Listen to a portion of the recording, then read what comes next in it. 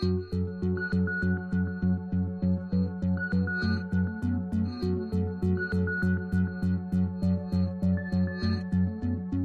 to Connection Church's podcast. This week, Brandon Williams begins a new series entitled Going Mobile. Everything in the world is going mobile. Between cell phones, the internet, and an ever-expanding technology, anything is within reach. But why is the church the only thing not going mobile? Brandon asks a series of tough questions and explains some of the non-negotiables of this church. If we are doing the same thing and not seeing any results, it's time to do something different. All right. Well, we're not going to preach about your cell phones today, I promise, okay? We're not going to tell you that cell phones are of the devil. But the thought of what we're going into over the next 4 weeks is this whole emphasis that is in the world today of everything's going mobile, right? I mean, it's amazing, isn't it, how everything is going mobile. I was down in Coral Springs, Florida, doing a wedding, and I sent an email to my mom, and it got there like that, off of my phone. And I was absolutely, I mean, it just amazes me still. I mean, when you're like me and you're an old man, and you grow up when you didn't have cell phones. Y'all, you can laugh. That was a joke. And you grow up where you didn't have cell phones, and then now all of a sudden you can send able and check Facebook and all this Twitter, all this stuff. It still amazes me that we can do this, and there's such an emphasis on it. It's like you can see this race with like Verizon, thank you, Verizon and iPhone and all these different things for who can be the best. Who, we're going mobile, we're doing all this stuff, and you kind of wait, and you're like, what is coming next? And as we thought about that, as I prayed through that, I was like, well, listen, the whole world's going mobile, but what's wrong with the church, right? I mean, the gospel was never intended to be enclosed inside four walls. But most of the time, that's what the church has become, has it not? It's become somewhere where we all come and sit and we hear some guy talk and maybe it ministers to us, but very little happens outside the walls of the church. And so we're going to begin looking at this, and we're going to begin looking at mobilizing the church. What I want to do to start this off is I want to read a scripture to you out of Matthew 28. I'm sure it's very familiar to you. We're going to read it and then we're going to pray. I do want to give you a heads up on something so you can be preparing. These four messages, and I'll explain this a little more later. These four messages, I am preaching the first three. Okay? You are preaching the fourth. All right? So be studying your Bible, getting your stuff together, because the fourth message, you're going to preach the fourth message, all right? So be ready. I'm just telling you, be ready. And somebody will get up and leave like, I'm not preaching. I can't stand. So Susan, come back. Don't leave, Susan. That would be my wife. She hates getting in front of people and talking. But you're preaching the fourth. So let's read this scripture in Matthew chapter 28, verse 16 through 20. You've been around church long, you've probably heard it. It says, Then the 11 disciples went to Galilee, to the mountain where Jesus had told them to go. When they saw him, they worshipped him, but some doubted. Then Jesus came to them and said, All authority in heaven and on earth has been given to me. Now listen, therefore go and make disciples of all nations, baptizing them in the name of the Father and of the Son and of the Holy Spirit, and teaching them to obey everything I have commanded you. And surely I'm with you always to the very end of the age. Let's pray. God, thank you so much for life. Thank you for your heart. Thank you for this word that we're about to hear, God. God, as we read the scriptures, I pray that they would penetrate our hearts. I pray, God, that you would speak through me, Lord. I pray for boldness to speak truth. Pray for boldness to speak love. I pray for boldness for this church to not give in to the temptation of the tension of being pulled to one way or another, but God, we would keep our eyes focused forward, and that our vision would stay clear in our minds and our hearts. God, just have your way here right now as we begin to open your word and we begin to hear it. Lord, we love you and we thank you. In the mighty and awesome name of Jesus, amen. Amen. All right, so the whole thought of cell phones. Listen, how many of you have ever had trouble with cell phones? Technology is great as long as technology works, right? But as soon as it quits working, it is the most frustrating thing ever. I know for me, on my way home, there's one spot I go through. And it's not like we live way, way, way out, but there's one place that I go through. If I'm on the phone, it drops the call every time. Every time it drops the call. And I get so frustrated with it. But it happens every time, over and over and over again. So isn't it kind of crazy to me, for me to think that one day I'm going to ride through that spot and it's not going to drop the call, right? We've talked about this before, but the definition of insanity is what? Doing the same thing over and over again, expecting a different outcome, expecting something different to happen, right? And so if I'm riding along and I keep doing the same thing over and over, it's going to continually drop my call. Another thing, and this person may be here today, but another time in one of my less mature moments, we had a little fun with somebody, and we took their number one speed dial, which is usually for voicemail, right? And we changed the number to Papa John's. And so they would hit. She never knew that was us until just now. Her eyes got this big. Yes, Hope, that was me. And so we changed her voicemail speed dial to Papa John's. So every time she pushed number 1, right? This is Papa John's. How can we help you? And so couldn't figure it out. It was so funny. And yeah, that was a mature moment. But it's true that we do things over and over again. We're going to get the same result. And we need to begin to change something. If the results aren't working for us, we need to change something, right? We need to do something different. And I was thinking about this. I was thinking about how in business, if businesses aren't making a profit, what do? Really, there's only one of two things. They either close the doors, or they back up and go, well, we're doing something wrong. We better change something or we're not going to last very long. Well, think about this with the church.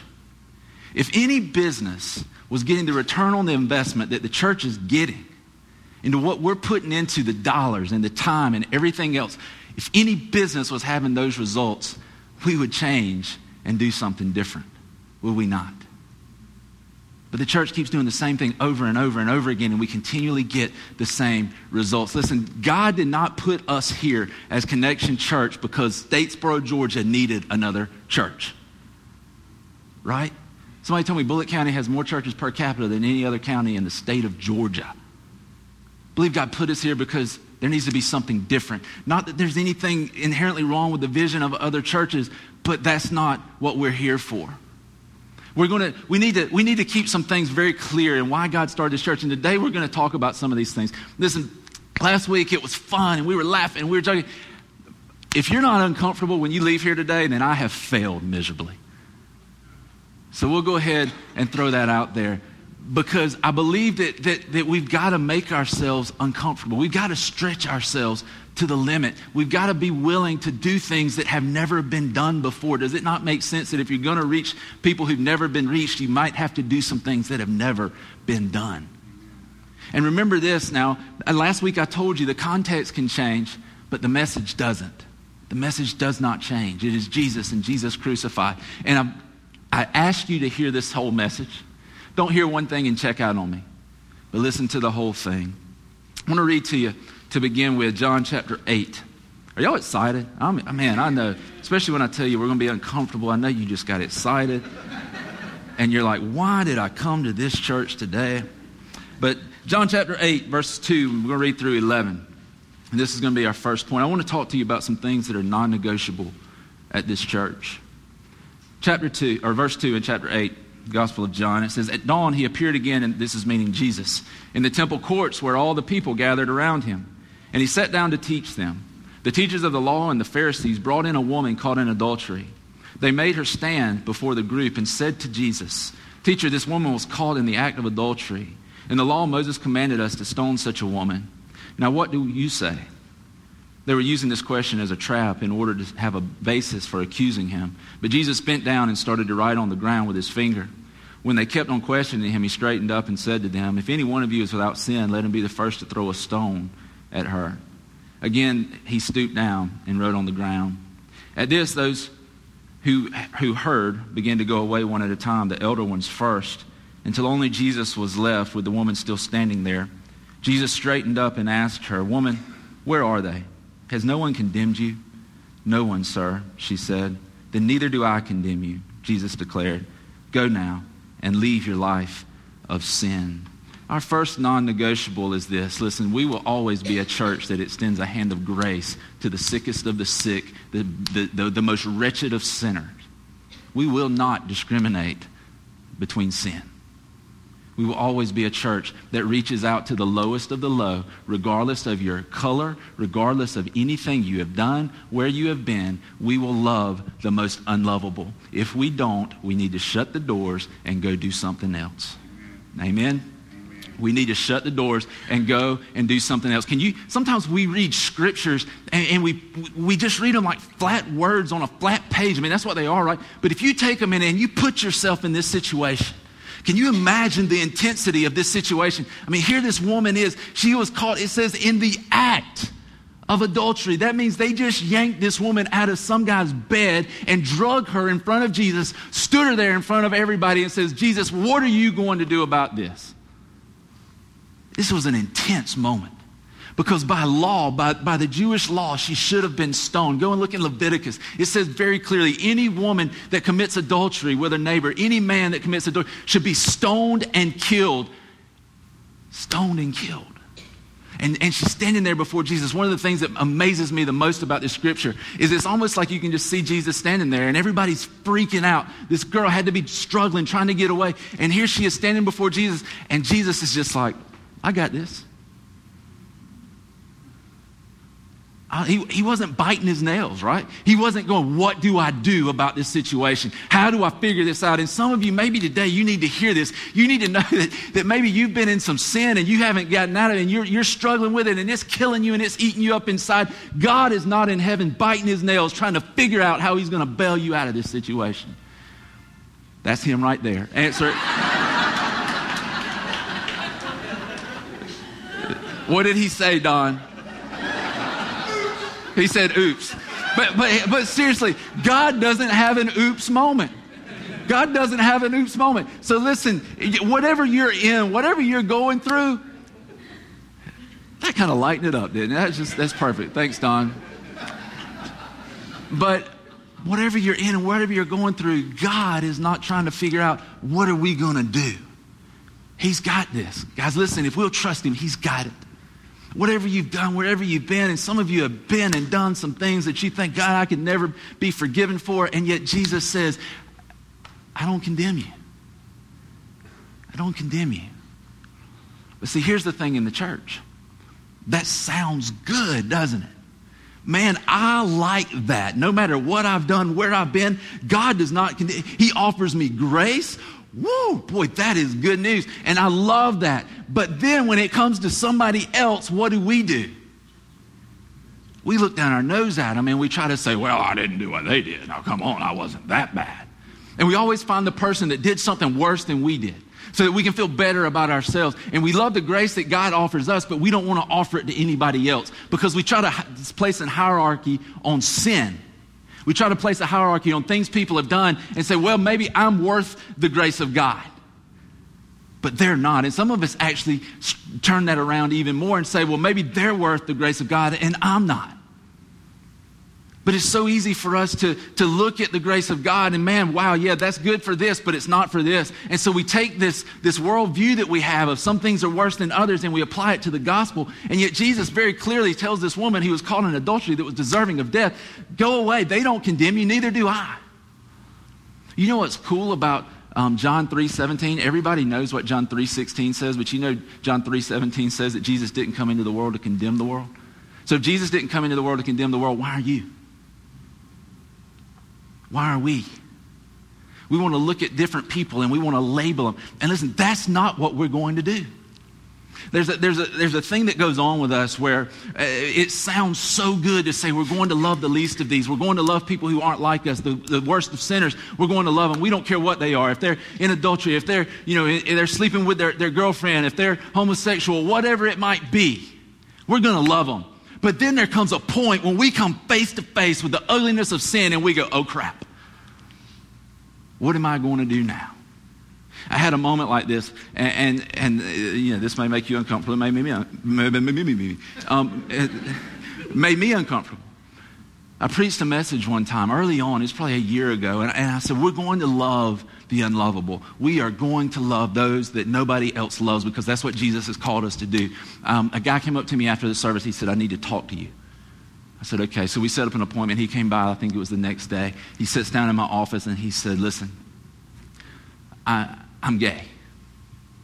He said, I'm a homosexual. He said, but I'm trying to live for God. I got these feelings and I don't know what to do with them. And he said, but I know that Jesus will help me. I know that Jesus will heal me. And I'm trying to live for God. And he said, but what are you going to do? Because I've been in 30 churches in the last 15 or 20 years. And I got hurt in every one of them. And nobody wanted to help me. Nobody believed in me. I need to know if you're for real, or else I've got to go somewhere else because I don't want to get hurt again. I'm sitting there looking at him. I'm like, if I would have had like an escape button, which if anybody knows how to put one of those in like right under my chair, where when somebody comes in and I just kind of get tired of talking to them and I'm kind of like this, I can just hit that button and it's like sucks me down and closes up and I just disappear. If I would have had that, I would have been like, or if there was a door behind my chair where I could just like hit it and push and roll out, I'd have just been gone, man. Right out into my truck and just whoop, down the road. Because it made me uncomfortable. But it brought me face to face with the reality that, listen, people's marriages are really falling apart. People are really living in a homosexual life. It is reality all around us. Had somebody tell me they couldn't bring their children here because of some of the people who come to church. And some of you are going, I wonder if that was me. Because of the people who are here. And I'm like, are you serious? Are you serious? What do you think they're going to see out there? Because what I want my kids to see is the reality that Jesus' love and the power of the Holy Spirit can transform the worst of the worst and the least of the least, and that it can bring them into a place where they are whole and complete, lacking nothing. If he can change my heart, and he can change your heart, he can change anybody's heart. Listen, don't think more highly of yourself than you ought. Because we're all in the same boat. Billy Graham is famous for saying, well, he's famous for saying a lot of things, but one of the things he said was that the ground is level at the foot of the cross. You're no better than anybody else. And this church will always extend the hand of grace, just as Jesus did to this woman who was caught in her sin. And we will always love the unlovable. And you've got to decide, people, I've got to decide. I had to face this early on. Am I willing to push past that point of comfort? Am I willing to do that? Am I willing to stretch myself? Because I want to tell you, the church is not good at stretching. We want to go to one side or the other. We don't want to be in the middle where we have to live by the Spirit. We want it to be black and white, everything black and white, so that we can just live and know, well, this is where we're at. That's why we have denominations, is so that people can go and they can say, well, I'm Methodist, and we know exactly what they believe, or I'm Pentecostal. We know exactly what they believe. The biggest question we get around here is, what do y'all preach? I'm like, Jesus and him crucified, he died. I'm like, let me go get my 4-year-old's recording from the other day and let you hear this. So he comes up here, he's like, Jesus died and rose again. He's still alive. I'm like, hey, that's the gospel. We preach the Bible. But because we have to define ourselves in some way, well, we believe this, well, we believe that, how about if we believe Jesus and the power of his resurrection to redeem the worst of the worst and to bring people into a living and saving knowledge of Jesus Christ? Come on now, this is real. And some of you right now, I can see your face, but you're like, I don't know about this preacher either. I told you, you're elbowing your wife and you're going, I told you, woman, we shouldn't have come here. Listen, this is the reality of what Jesus said. He said, I came for the sick. I came for those who need a doctor. I didn't come here to just play some stinking religious game. Do you think he would have died on the cross if he wanted us all to dress up, clean up, wash our face, make ourselves smell better, walk through the door, play a game, walk out the door, and nothing ever changed? No. He died so that we could see the reality of God's heart, and we could offer that to other people. That is why he came. That is why he died. That's what we're here for. Now, the other side of this is, listen, Jesus says this in verse 11. She says, no one, sir, no one condemns me. He says, neither do I condemn you. Jesus declared, go now and leave your life of sin. And see, here's the thing. Some of you out there were amening like the grace side. And now I'm going to talk about the truth side. And you're like, yeah, come on now. Because that's where you're at. And the cool thing about it is John 1:14 says that Jesus came full of grace and truth. Right? But the problem for the church is we don't like to live in this place. If there's a spectrum of grace on this end and truth on this end, we want to go to one side or the other. Well, it's all grace. Well, anything goes, we'll just accept you how you are. And then on this side, over here, it's all truth. Well, it's truth and you're going to hell and blah. And there's some place where the church has to exist that we are willing to preach the truth and trust in the grace of God. It's not an either or. Is it grace or is it truth? Yes. Right? That's what the Bible teaches. And so he says, listen, lady, you need to go on and leave your life of sin. But the truth for most Christians is we love our sin so much, we love ourselves so much that we won't leave it to follow God. He has extended his hand of grace and says, here it is, the forgiveness that you don't deserve, the forgiveness that you've been offered, the forgiveness of the God of the universe who is perfect in every way, and yet we go, okay, thank you so much, but I'm not giving this up for it. I'm not going to leave this to go follow. And some of us walk in week after week and day after day, and we constantly live in something that we know is not right, and we lean on grace like a crutch, saying, well, God understands. And one of the most common things I hear is, well, God made me this way. He gave me these feelings. He gave me this lust. He gave me this desire. He gave me all of these things. Well, maybe that's why the Bible says we need to be born again. If you think you were born, get born again. Let the Spirit of God begin to recreate you, begin to change you on the inside. Because whether you're dealing with homosexuality, whether you're dealing with adultery, whether you're dealing with lust and pornography, or whether you just like to gossip and run your mouth all over town, you're on the same plane. Trust me in that. And we need to get to a point where we're willing to let Jesus shape our heart and change our lives. So we got to get to this place where we're willing. Following after Jesus is worth leaving my life of sin. This woman knew she should have been dead. According to the Jewish law, they had every right to stone her. And Jesus offers her life. Jesus offers her forgiveness. Man, we ought to live out of that gratitude, because the thing that so many of us forget, and maybe the thing that some of us haven't realized, is we deserve the same fate as that adulterous woman. We deserve death. And Jesus offers us life. Jesus himself said, he who is forgiven much, loves much. We ought to love God with all our heart simply because he saved our souls from damnation. He has offered us abundant life right here where we are today. And some of us right here, right now, right where you sit right now, you know there are things that are not right in your life. And yet you continue to live in it anyway, sticking your nose up at God, giving him the middle finger, and going your own way. And we need to recognize that the gospel is grace and truth. The gospel is so that we can come to know him. We can live in a relationship with him so that we can be transformed. And I can promise you this, if you will give your life, heart and soul, everything to him, you will not regret it. You will not regret it. I say it all the time, and maybe one day everybody's going to hear it, but you will not get to the end of your life, be sitting there in a rocking chair and go, well, I wish I hadn't lived for God all these years. Think about it like this. Those of you who have children, maybe those of you who have a best friend, maybe those of you who think about your parents, put somebody in this picture. Think about this. How many of you would want your child to grow up living for God? You say, yeah, man, who wouldn't, right? But see, here's why we think about it, because then they won't drink, they won't have sex until they're married, that's what we want for them, right? We want them to live for God, but why don't we apply that to ourselves? Do you not love yourself as much as you love your child? You want the best for them, and we recognize the best is that they would grow up living for God. But then how do we apply a different standard to ourselves? We need to come to a point where we recognize that's the best way to live. And as the church, we've got to get to a place where we recognize this. It is unconditional love and it is uncompromised truth. And we stand on both of those. And we do not back away from those. And those two things are non-negotiables for us. Listen to Mark chapter 2. Mark chapter 2, verses 1 through 12. It says this. A few days later, when Jesus entered Capernaum, the people heard that he had come home. So many gathered that there was no room left, not even outside the door, and he preached the word to them. Some men came, bringing to him a paralytic carried by 4 of them. Since they could not get him to Jesus because of the crowd, they made an opening in the roof above Jesus, and after digging through it, lowered the mat and the paralyzed man that the paralyzed man was lying on.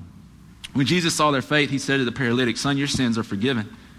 Now some teachers of the law were sitting there thinking to themselves, "Why does this fellow talk like that? He's blaspheming. Who can forgive sins but God alone?" Immediately Jesus knew in his spirit that this was what they were thinking in their hearts. And he said to them, "Why are you thinking these things?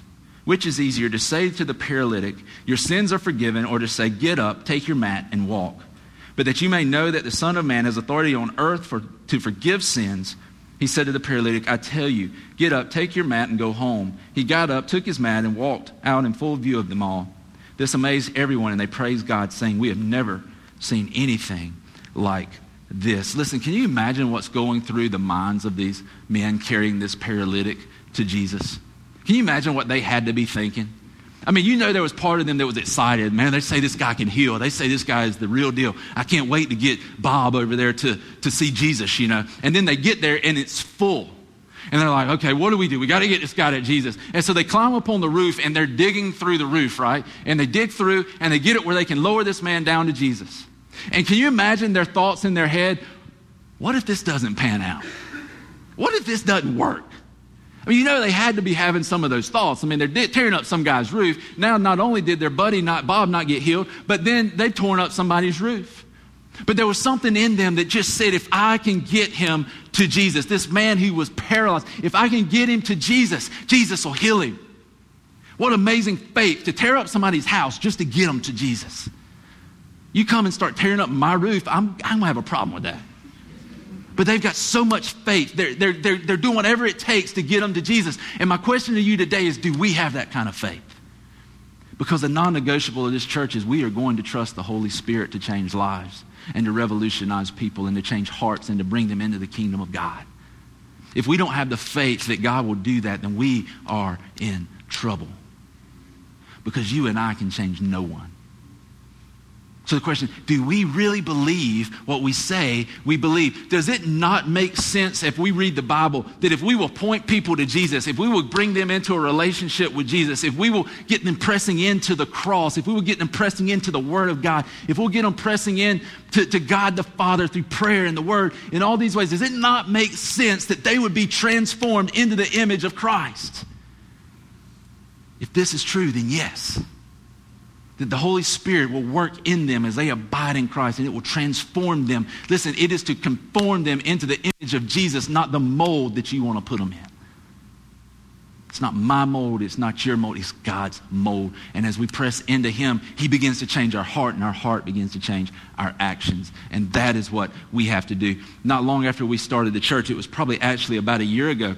I want to say it was before we had knocked down the walls. And so we had our service and we prayed and everything was good. And then I walked through the doors of going into the fellowship area. And I'm walking in there and I see this man, probably 70 years old, gray hair. I said that today and I was talking about him kind of getting older and being towards the end of his life. And I had a guy at a breakfast thing I did today got offended because he was like, 70, so I'm about to die? And I was like, man, all I'm going to say is you're probably halfway there, okay? You're probably not going to double up what you got right now. And so anyway, he kind of took offense to it. But seriously, this guy's about 70 years old. Comes up to me, gray hair. And he comes up and he just gives me a huge hug. I mean, I'm walking like this. I look up and there's this guy like this.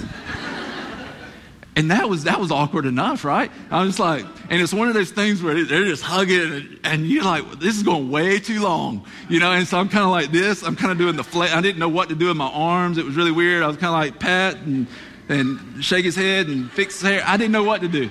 Do I kiss him on the cheek? I didn't know what to do with him. And so I just kind of was like, and so then he backs up and he grabs me by the shoulders and he looks at me and he says, I'm gay.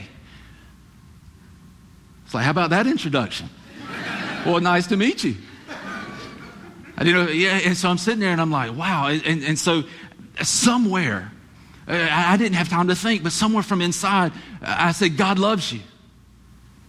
And he said, I know God doesn't make trash, but I've been suicidal for 2 months. He said, I've been thinking about killing myself. He said, I've been on the verge for 2 months and today's the first day I've had hope in a long time. He said, thank you. I was like, man, you're welcome. I was like, God can God can do anything you want him to do. If you open your heart to him, he can move and he can rearrange and he can change. And he said, I know. And thank you for offering me hope today through Jesus. And you know what? That guy kept coming back. Every Sunday he was here. He got involved in a connect group, one of our small groups. He got with a bunch of other guys and they started talking about the word. And I'm going to tell you something about this guy that he would tell you himself. He was bitter. He was bitter. He had been married. He got separated from his wife. He was a bitter man. I mean, he would just fight you, or like not fight, like punch you, but he would argue with you just to argue. He was just bitter. And he started getting plugged into this group, and he started hearing the word, and they started sharing the word, and they'd argue the word, and they would just pressing into God, and he'd come to worship, and all of these things. And I want to tell you, a miracle took place in this guy's life. He is now back living with his wife. He walked into my office one day, and he sits down, and he says, man, I don't know what's going on. I was like, I don't either, tell me.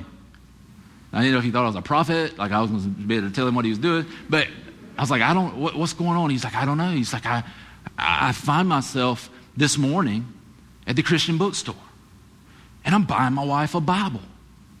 He's like, what's wrong with me? I was like, well, nothing. I think that's pretty good. And then he goes, and then I find myself buying this cross necklace. What's going on? I was like, I don't know, man. It sounds good, like good stuff to me. And he says, and then I go get my hair cut, and I'm sitting in the chair letting the lady cut my hair. And she's cutting my hair, and I find myself telling her about Christ. Brandon, what the is going on? I said, man, it sounds like God's working in your life to me. It sounds like God is taking some things and he is shaking them up and he has rearranged some things in your life, and it is amazing to hear that. This guy moves. He doesn't go to church. He moves back with his wife. He's living for God. But can you imagine the difference? If I had not trusted in the power of the Holy Spirit to move in this man's heart, to move in this man's life. See, you need to understand something. We will never be a church that condones sin. But we'll also never be a church that tells people that the power of God is not enough to change them. How can I know what God's doing in the heart of somebody who sits in these chairs every day? Because truth be known, would you want the veil lifted off of your life so that everybody could see what goes on with you? If everybody could hear every thought you have, everything you look at, everything you see on the internet, do you really want the veil lifted so that people know what's going on? And somebody's going, well, yeah, you could look at my life. You're self-righteous. That's all I'm going to say. And you are deceived. And you are deceived. Because spiritually, every one of us are like this paralytic who is helpless apart from the healing touch of Jesus Christ. We need to recognize this and understand this, that the power of God, if he is the God of the universe, is able to save the worst of the worst, is able to heal the most brokenhearted. And we've got to trust in that. So the third thing that we will be about is we will be about trusting the power of the Holy Spirit to change lives and to begin to move in people's hearts. Last thing I want to tell you, if you look at Matthew 25, the last scripture we're going to read today, I think maybe one more, but this is the last thing we're going to talk about. I'm really excited. If you're new here, you came for a good month. We got all kinds of fun, awesome stuff, like exciting things coming on. This is the busiest month we've ever had, but it is good stuff. It's not just good stuff, it's God stuff. The second service, the vision class, and I am pumped about everything that's going on this month. And I want to share something with you in just a moment that is probably the peak and the crowning event that we'll have here in the month of August. But first we're going to read Matthew 25, 14 through 30. It says, again, it will be, this is Jesus talking, teaching. Again, it will be like a man going on a journey who called his servants and entrusted his property to them. To one he gave 5 talents of money, to another 2 talents, and to another 1 talent, each according to his ability. Then he went on his journey. The man who had received the 5 talents went at once and put his money to work and gained 5 more. So also the one with the 2 talents gained 2 more. But the man who had received the 1 talent went off, dug a hole in the ground, and hid his master's money. After a long time, the master of those servants returned and settled accounts with them. The man who had received the 5 talents brought the other 5. Master, he said, you entrusted me with 5 talents. See, I have gained 5 more. His master replied, well done, good and faithful servant. You have been faithful with a few things. I will put you in charge of many things. Come and share your master's happiness. The man with the 2 talents also came. Master, he said, you entrusted me with 2 talents. See, I have gained 2 more. His master replied, well done, good and faithful servant. You have been faithful with a few things. I will put you in charge of many things. Come and share your master's happiness. Then the man who had received 1 talent came. Master, he said, I knew that you are a hard man, harvesting where you had not sown and gathering where you have not scattered seed. So I was afraid, and I went and hid your talent in the ground. See, here is what belongs to you. His master replied, you wicked, lazy servant, so you knew that I harvest where I have not sown and gather where I have not scattered seed. Well then, you should have put my money on deposit with the bankers, so that when I returned, I would have received it back with interest. Take the talent from him and give it to the one who has the 10 talents. For everyone who has will be given more, and he will have an abundance. Whoever does not have, even what he has will be taken from him, and throw that worthless servant outside in the darkness where there will be weeping and gnashing of teeth. In this parable, a talent represents more than $1,000, right? In their day. It would have been like Jesus giving $5,000, $2,000, $1,000 and trusting them to go and invest it in something else. The last thing, listen, that we will not do. We will not play it safe. We will not dig a hole and put what God has entrusted us with into that hole. God has given us very, very much. In fact, listen, the reason I know God's not done here after a year and a half and that this is it for us, this is all we're going to do for the kingdom of God, is not because of me. Listen, if they're going to build a church on me, we're in trouble. It's not because of our worship team. We can find people that love Jesus and that play good music. We can have people preach, and we're blessed to have so many preachers in here that I literally can take Sundays off and we don't miss a beat. The reason that I know God is not done here is because of the people he's sending here. He has given us, this is talent, speaking of money. He has given us so much talent and gifting in this church that I know he is not done. There are people to be reached. There are lives to be changed. There are hearts to be brought to Jesus. And I am not willing to dig a hole and put you in the sand. I'm not willing to take the fruit that we have had and the seed that's in that fruit and just throw it away. Because we're going to be held accountable for what we do. And so many of you, if you're here and this is your home church and this is where you belong, God has put you here so that you can make a difference in the kingdom of God. It's not just to sit here and soak up the AC, which I don't know about you, but I don't feel like it's working too good to me today. But it's not, it's bigger than that. How many of you want to be a part of something that's bigger than you are? If you didn't raise your hand, we have counseling for you. Because we all want to be in part of something that is bigger than ourselves. And God has entrusted us with so many people, with so many gifts and so many things that they can do, that sometimes, honestly, I sit back and I go, wow, I get overwhelmed. I'm like, God, we've got so much potential. We've got so much that we can do here. We've got so much opportunity. And I look around and I see people sitting here today that I know, and that some of you that I don't even know, and maybe I've never met. And I know that God has put stuff in you that he needs to use in his kingdom if we're going to come to the fullness of what he wants to see happen. Because see, here's the thing. When we had 7 people, it was easy to take chances, right? I mean, you do something, people don't like it, and all of a sudden 7 people leave. You're like, well, oh well, we'll start over. Right? Because 7 people. But see, you start getting a couple hundred people. You start getting 250 people. The church starts growing. And what ends up happening is the cries on the inside become greater than the cries on the outside. How many churches have you seen this happen to? We cannot get to a point where we just want to maintain. There are too many people who don't know Jesus. There are too many people who are deceived in the world. There's too many college students that are going to be half a mile away from us that need to know the love of Christ, that we can't settle. We can't bury our talents in the ground and just sit until Jesus comes back. I refuse to do that.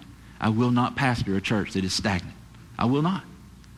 We are going to continue to press into God and believe that God is going to use us in amazing and awesome ways. And you get to be a part of that. Is that not awesome? Amen. That God has called us. He has united us under the headship of Jesus. so that we can all do what God created us to do in the body so that other people come to know him. And so I want to announce something to you real quick. I got chill bumps. Man, this is going to be so awesome. This is going to be so good. Man, we debated on announcing this next week, but I couldn't stand it. I had to tell you today. And so here's what we're going to do. And I've never been a part of this before. And I've never even heard of it being done around here. But you may have. If you have, good. Don't ruin my little fantasy world of thinking that we're doing something that's never been done. But this is what we're doing. August the 29th. We're going to start 2 services next week. We'll have a 9 and a 10:45. August the 29th, we're asking everybody to meet here at 8:30. That is Sunday morning, August the 29th. We're asking you to be here at 8:30 in the morning. We're going to have some different tables set up. And on each table, there's going to be a little card that's going to tell you something about a team that's going to go out in the community. By 9 o'clock, we're sending you out to go into our community and share the love of Jesus. We're not having a worship service that day. We're going to literally go out of this building and take the gospel to people. Are y'all excited about that? Isn't that awesome? That is going to be so cool. And we're going, listen, we typically have been having a couple hundred people on Sunday, the last few Sundays, and when students coming back, I feel like we'll have that, right? If 100 show up, man, I am going to be some kind of disappointed. Because this, people, is where the rubber meets the road. If we're not willing to do this, then again, we ought to just shut the doors and go home. Because as soon as the gospel becomes about what happens in here and what happens in here only, we have lost the mission. So we're going to be here at 8:30. Don't worry, we're going to have things for everybody. If you're sitting there going, well, I can't go out and do this in the heat, we're going to have stuff you can do in the AC. We're going to have possibilities for you to go and clean houses or clean rooms for people who can't do it themselves. We're going to go, listen, one of the things we're going to do, we're actually going to try to put a roof on a house that day. Isn't that awesome? It's going to be so cool. I mean, I really and truthfully, I can't wait. And so we're going to ask you that day to give 3 to 5 hours depending on your project. We're going to do landscape. We're going to do construction work. We're going to send people, I hope, to the summit to help some of the folks there who maybe can't clean their rooms. We're going to have stuff for our 0 through 5-year-olds. We're going to have programs for them and a schedule for them to go through different things. They're going to be well taken care of. They're going to have a good time. We're going to send our 1st through 5th graders. First, they're going to come in here. They're going to have some worship going on. Then they're going to get together and make some crafts with the people at Gentilly Gardens. They're going to come back here. They're going to have lunch. And then they're going to Little Ox Creek. And they're going to play with the kids over there that we've been loving on now for several months. So everybody has something that they are going to do. Listen, I'm excited about this for one reason, or several reasons. One in particular, you get to see a tangible expression of what we've been talking about for a year and a half. And somebody said, well, what about guests? What if guests come? I think it's a great day for guests to come. We'll find something for them to do. But the thing that I believe about this is that is a great day for them to come because they will see our heart immediately. And if that's not what they're in it for, then, I don't mean it's ugly. There's a bunch of churches in Bullitt County. But we are going to carry the gospel into a world that is dying because of it. Because they need to know the life-giving power of Jesus Christ. And we're going to share this, and we're going to go unapologetically. And listen, if anybody has a problem with us working on the Sabbath, we will pray for you. Because the Sabbath was actually on Saturday, first of all. And we're going to go, Jesus healed on, listen, the ox is in the ditch, okay? We are going to go and tell people about Jesus. I don't think Jesus is up there with his arms crossed and his lips poked out going, well, I can't believe they're telling people about me on Sunday. I don't think that's happening. And so we are going to go and tell people about the love of Christ. Amen. Thank you, Joe. It's going to be a lot of fun. We're going to have a good time. And I hope you'll be here at 8:30 because we're lining up projects like crazy. We're going to go and we're going to hit the community and tell people about the love of Jesus. We're not going to play it safe. I want to read you one more scripture and we're getting out of here. I read part of it in communion today. But I want to continue that. Jesus was saying that he was the bread of life. And that he had to eat his flesh and drink his blood. Well, this freaked a lot of people out. And in verse 60, it says, on hearing it, many of his disciples said, this is a hard teaching. Who can accept it? Aware that his disciples were grumbling about this, Jesus said to them, does this offend you? What if you see the Son of Man ascend to where he was before. The Spirit gives life, the flesh counts for nothing. The words I've spoken to you are spirit and they are life.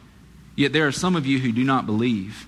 For Jesus had known from the beginning which of them did not believe and who would betray him. He went on to say, this is why I told you that no one comes to me unless the Father has enabled him. From this time, many of his disciples turned back and no longer followed him. And it goes on to say that he turns and he looks at the 12 and he says, do you want to go too? And Peter replies, listen, you're the one who has the truth. Where are we going to go? I realize this. Today's message and the things we talked about, for some people, this whole thing of going mobile and getting outside the church and this thing of taking a Sunday and we're not doing worship services in here, we're taking it out to the community. For some of you, it may be that moment of eat my flesh and drink my blood. It may be that moment where you go, wait a minute, this is a little bit more than what we got into this for. If it is, that's fine. But I want to tell you, this is where the rubber literally meets. This is where we begin to put what we say in practice. This is where it becomes real and tangible to a world that is broken and needs to know the hope of Christ. And so this is what I want to tell you. We are going, and we are not going to stop going. And I pray to God that by the power of his Holy Spirit, 10 years from now, we'll still be going. And that we'll be carrying the light of hope, the light of truth, to the world and to this community. So I want to invite you to come out that day. I want to invite you to join us in loving the unlovable, to join us in standing on the truth of God, and to join us in trusting the Holy Spirit to change hearts and lives. How many of you have been changed by the heart, the Spirit of God? So many of us in here today, how dare us to think that he can't do it for somebody else? And so that's where we are today. We're going mobile. The church is going outside the walls of the church. And we're going to continue to do this after the 29th. I believe it's going to energize us. I believe it's going to be an awesome thing that we're going to go out and begin to do things in the name of Jesus to show people the heart of God.